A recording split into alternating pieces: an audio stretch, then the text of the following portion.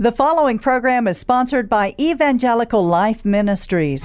Welcome to Engaging Truth, the manifestation of God's Word in the lives of people around us.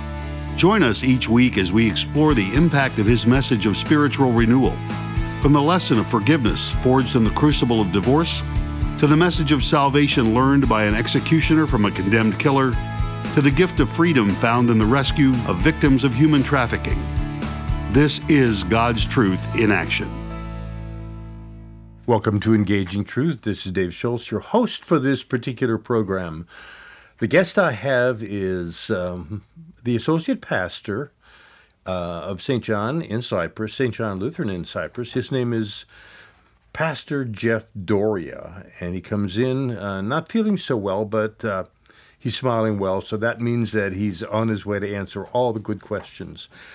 One question that I have, Brother Jeff, you are not only pastor at the associate pastor at St. John, but you're also chair of a circuit. Is that correct? That is. What is, first of all, a circuit, and what does it, as a leader of that circuit, mean? Well, thank you, Pastor Schultz, for having me here. And what a circuit? Well, our district, our Lutheran Church, is Missouri Synod, is divided up into different districts, and we're part of the Texas district. And within those districts, each district is divided up in areas, and so there's 4 areas in the Texas district, and then each of those areas are divided up into circuits. And so we are a certain circuit. We're number 38. And so that ranges from our Jersey Village through Cyprus down to Katy. And there's about 10 congregations, a couple mission plants. And what I do is I am basically like an extension from the Texas district, President Newman's office. I'm kind of an extension and kind of a liaison for our circuit, the congregations here on the ground, and with the district office. So I don't have any kind of, it's not like a power kind of thing. I don't have anything like that, but I'm certainly a liaison and communicate a lot of information that comes out of the district and try to be of encouragement here to the guys. My understanding is that you've been in ministry for 21 years, correct? Where have you been in those 21 years in ministry? Oh, goodness. It started off in Corpus Christi. My first call was at Trinity down in Corpus Christi off of Louisiana Parkway. Great congregation there. I was only there for about a year and a half, and then went to San Antonio to King of Kings, which is on the northeast side of town there. Was there for about 13 years. And after that, have been here at St. John for the last 6.5 years. So, who or what brought you into ministry 21 years ago? That would be a God thing. I was married and had a couple kids and working in the church, doing youth ministry. And that was, I guess, started in the early 90s. I was working for Hope Lutheran Church in Friendswood, Texas, with Ralph Hobrochk, and it was great. It was a good ministry there, and great time there. After about 5.5 years, God put on my heart to go to the seminary, and quite frankly, that was not something I ever wanted to do. It was not any plan of mine. I don't have any family members that are pastors, and so. But God really put it on my heart to go. And so Maggie and I and the kids, we packed it up and went to St. Louis and started a whole new journey. So that was late 90s, and then graduated in 2001, spring of 2001. And we know what happened that fall, September. That was September 11th happened. So that's kind of a marking of my first year, was engaging in a culture and a world with after September 11th. So there are a lot of significant things that happen in ministry during those years, and my years and Pastor Bond's years. What would you say would be the most significant thing that never goes away that you think about of all the significant things in ministry? Well, I guess on a spiritual level, I think the most significant thing is dealing with people's eternity. And when I deal with whether it be youth ministry or senior adults or people who are, have a lot of wealth and those who hardly have anything, the one thing we all have in common is that there is a life after this life that God has prepared for us. And so I deal with those issues of eternity, and that's the most significant thing. That never changes, no matter who I'm dealing with. I would say, as far as a not necessarily spiritual thing, but just something that's changing right now or not changing, is the never-ending development of technology that we're dealing with in our culture. And so that's something that is a constant. It's a constant in our life today. It certainly changes, but that is certainly a constant that people are dealing with. And again, whether it's young or old, people are always dealing with that. So on one hand, I deal a lot with eternity issues, always doing that, but I also do it in a setting where technology is constantly changing. So it makes it quite interesting. Well, it's wonderful that we have in our midst a lot of young people for whom technology is just normal activity. But for us older folks, it's way on the back burner. I mean, on the way back burner. And so I can enjoy when I hear young people talk about technology. They get it. I don't have to. Let me just go back to some of the things that you suggested. What are some of describe some of the aspects of ministry that you truly enjoy? Oh, aspects of ministry. Well, I enjoy all different aspects. I don't have any one certain focus that I enjoy and want to be a part of. I enjoy the big picture of pastoral ministry. So from cradle to the grave kind of thing. I enjoy being with people in their high points of life, birth, baptisms, things like that.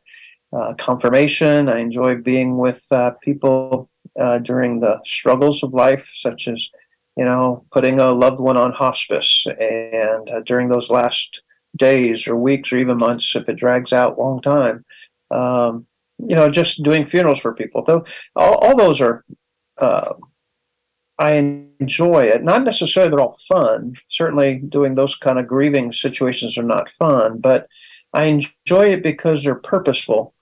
And I know God has called me into the ministry for that kind of purpose. And so I enjoy my ministry being purposeful and being used that way. Overall, I enjoy seeing God's people grow, and the growth individually, growth in families. I enjoy seeing generations develop. In fact, one person who's a member of the church I'm currently at here at St. John, was a young lady when I was teaching confirmation back at Hope in Friendswood, 25-ish years ago, 30 years ago. She was in one of my confirmation classes long before I was a pastor. And so now I see her here at St. John, and she's got a couple kids, married, and it's just neat to see the family continue and that spiritual life continue to develop. So those are things I enjoy seeing. I read someplace, and I don't know exactly where it was, that pastors are leaving the Christian ministry at about 1,500 pastors a month in America. What in the world is keeping you here with us? I go back to that being purposeful and intentional in ministry, that I know that there is the reality of God and His truth and the love that's found in Jesus Christ, and a Savior from our sins, the hope of the eternal life. That is what drives me to keep going. And so that's not going to change. And so I know that those are, that key foundation is what keeps me going. And there's plenty of reasons where, there's been times where I get real frustrated. I've never thought about truly hanging up my hat, although I joke around with people. I'm certified to teach K through 12 as an arts educator. I can teach in kindergarten or in high school. I can be a teacher, and I've got my certification. And so I joke about that being my fallback plan, and just in case this preaching gig doesn't work out. So that's kind of my joke with people, but realistically, I see myself being serving in this pastoral role until the day the Lord calls me home. And but it's all about being purposeful. What in ministry is difficult to enjoy? I hate. It really bothers me to see the brokenness in people's life, and whether it be, I mentioned a little earlier, like grieving with people. I don't enjoy that as far as finding strength or anything. It can wear me out, like I would assume it wears out anybody, especially when it's your friends. And it happens so often. As a pastor, you're dealing with lots of different families that are going through it. And so sometimes you're moving on from one family that grieves to another one that's grieving, to another one that's grieving. And so it wears on you. It wears on me. So that's a struggle. I just got a phone call yesterday from a good old friend. I've had friendship with this lady for the last 20 years probably, and she was telling me how she witnessed the brokenness on the streets with some poverty and some people living with drugs and poverty and homelessness. And so we were sharing the encounter there, and she was really broken and really touched how God was helping her see a bigger picture of life and the struggles that people have. And so, whenever you deal with things like that, it's not enjoyable. I don't enjoy seeing the brokenness in people's life. And but I know we have a God who meets us in our time of need, and so that is where I find my hope and strength.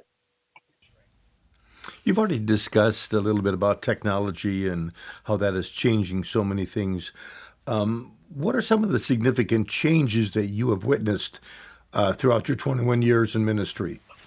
Oh, throughout 21, when I first started in ministry, the communication device that we had, pagers. And guys, I remember talking about, that's a cool pager. The size of the pager and the kind of belt clip that it had. And there was, all that kind of promotion of, that's really cool. You got a pager that lights up. Oh, it vibrates too. And all these different kind of things. And so that's how it was when I first began. And a PC there were no laptops. That was not invented yet. But PCs were just coming on board as far as people starting to have them in the home. You might find one PC in a home. And so you had things like that were starting to develop. And I remember when the very first Windows thing came out, and we were using DOS at the church. And then all of a sudden this thing came out called Windows, where you clicked and you dropped and you dragged. And then this World Wide Web thing came online, and so that was crazy. And people talked about how you would shop and buy shoes and clothes, and we just laughed at such a thing because we're like, who would want to buy clothes and shoes online when you can't try it on, And so that kind of attitude that we all had at first, my gosh, we look at it now, we're like, things certainly have changed, and that's where we're at still. That's kind of how it was back then, but now we're moving into a whole new era, and that technology continues to grow. We're moving into metaverse stuff, and we've already done the Web 1, Web 2. Now we're looking at Web 3 and blockchain and cryptocurrency and things like that. So, have you seen any changes in people? Sin is sin, brokenness is brokenness, but have you seen that in your years in ministry? Oh, I think in our culture, sure, and even in our church, the church in general, the glorification of immorality is what I call it.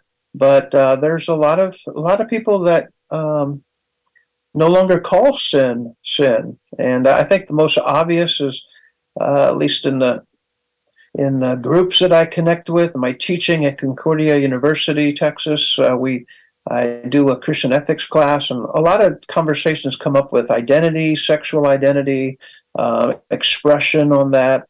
the LGBTQ community, things of that nature, the politics and all that. So there are churches, even Lutheran churches, that are very much embracing a lot of things that we as a Lutheran Church Missouri Synod don't embrace as godly.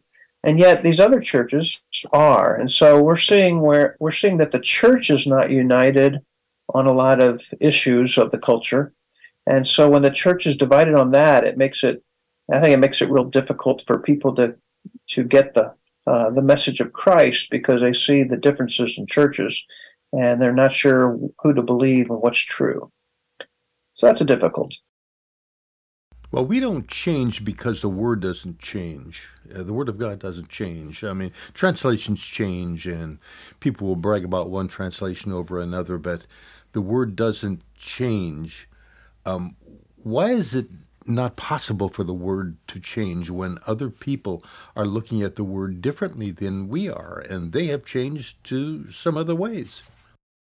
I guess I go back to the Garden of Eden, and Satan loves just to put enough doubt in our minds to question the Word of God. And so he did that with Adam and Eve. And, did God really say not to eat this fruit? So people today, it's like, did God really say that marriage is to be between a man and a woman?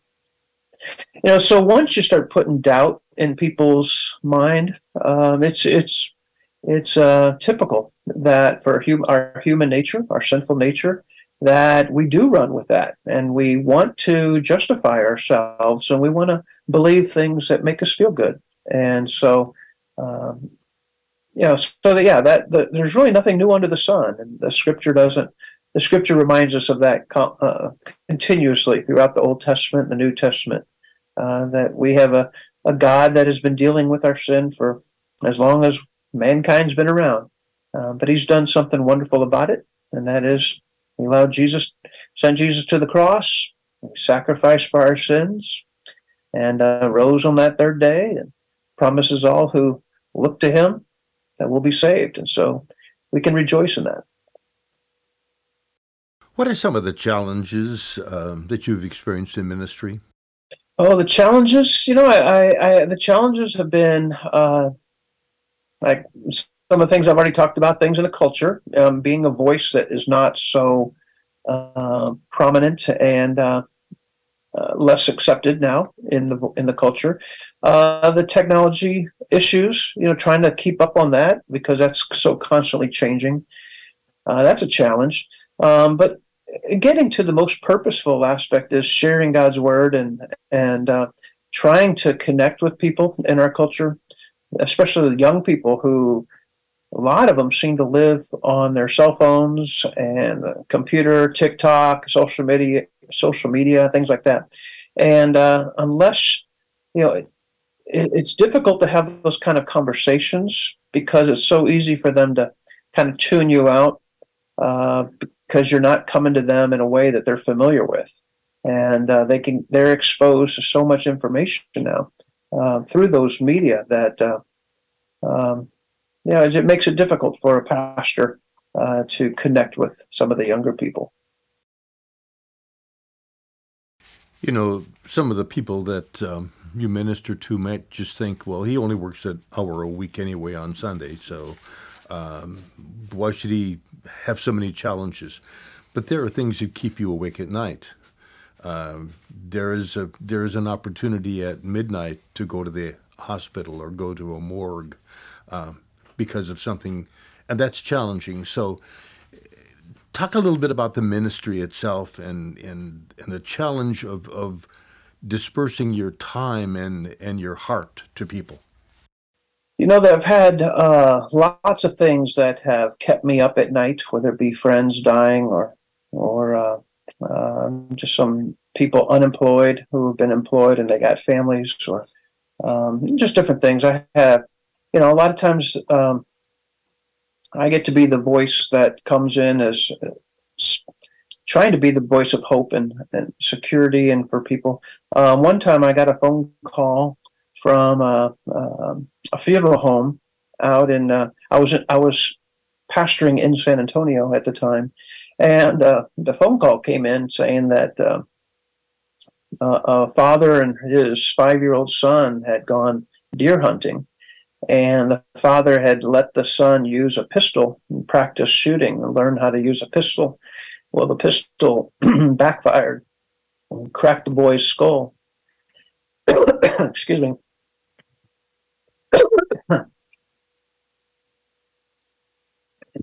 And the boy died, and I had to go to the mom. Excuse me. I had to go to the mom, who was actually a assistant director at a funeral home, and get her to get on the phone with her husband, who was going to tell her about this unfortunate situation. So the mom had never met me before, so I show up, and so that's kind of one of those things that, that's Right. one of many situations that you find yourself in as a pastor, that those kind of things can keep you up at night. But I can see that it would be relatively easy to take your call into ministry and duck behind 40 hours a week and not have to face an awful lot of those, or not be willing to face an awful lot of those. But as called ministers, you are called to minister to the hearts of people. And brother, I just want to thank you for your heart for people. It's very noticeable in what you do. It's noticeable in what they say about what you do. And it's noticeable by people that don't even belong to St. John, but who know you. Let me just ask you to peek around the corner to the future. You've seen an awful lot in 21 years, and you don't know what's going to happen in the next minute, much less the next 21 years. But peek around the corner. What do you see in the significance of the church, the witnessing to the world of the church? Oh, witnessing in the world. Well, I hope and pray that the church grows stronger. When I look at scripture like Revelation and such, that I know that as time goes on, it's going to get worse. Whether it be Matthew 24 or Book of Revelation or different things like that, that I know that there will continue to grow the tribulation and struggle against the church. But I know that God's people will be faithful. As Jesus says in Matthew 24, those who endure to the end will be saved. And so I think that there's going to be, whether in politics, certainly a lot of division in our culture and our nation, certainly even in the church. And so there's a lot of issues that I think we're dealing with as a church, that we are in the world, but we're not of the world. And so as we seek to do ministry in the world, we're going to come up against a lot of roadblocks. So I pray for God to strengthen his church. I trust in that promise that the gates of hell will not stand against her. And so people who are faithful will continue. I'd like to be able to carry on this conversation, but we're out of time. Give us a concluding prayer, just kind of summarizing what we have talked about today. Well, I think there's a lot of great ministry aspects in the life of a pastor. In the last 20 years for me, I've gotten to see a lot, and I hope I've got another 15 to 20 more years, and be great. And not everything you're going to enjoy as far as fun, but I know that I enjoy it, and I think most pastors do enjoy it in the sense of it's purposeful, that God has us here for a purpose, and for that we thank God for that privilege. Close us with prayer, if you would, please. Father in heaven, thank you for this opportunity to meet with Pastor Schultz, and I ask you to bless David and the whole ELM, the whole ministry there, that the message of Christ crucified and resurrection, may that crucified and resurrected Christ message, may that be made known to the world, and continue to use this broadcast and the people behind it for your glory and for others' good. In Jesus' name we pray. Amen. Thank you, and come back to us again on next Sunday night on Engaging Truth. Thank you, and good night. Thank you for listening to this broadcast of Engaging Truth. Be sure to join us each week at this time. To help support our ministry, contact Evangelical Life Ministries, Post Office Box 568, Cypress, Texas 77410, or visit our website at elmhouston.org or find us on Facebook at Evangelical Life Ministries. Thank you.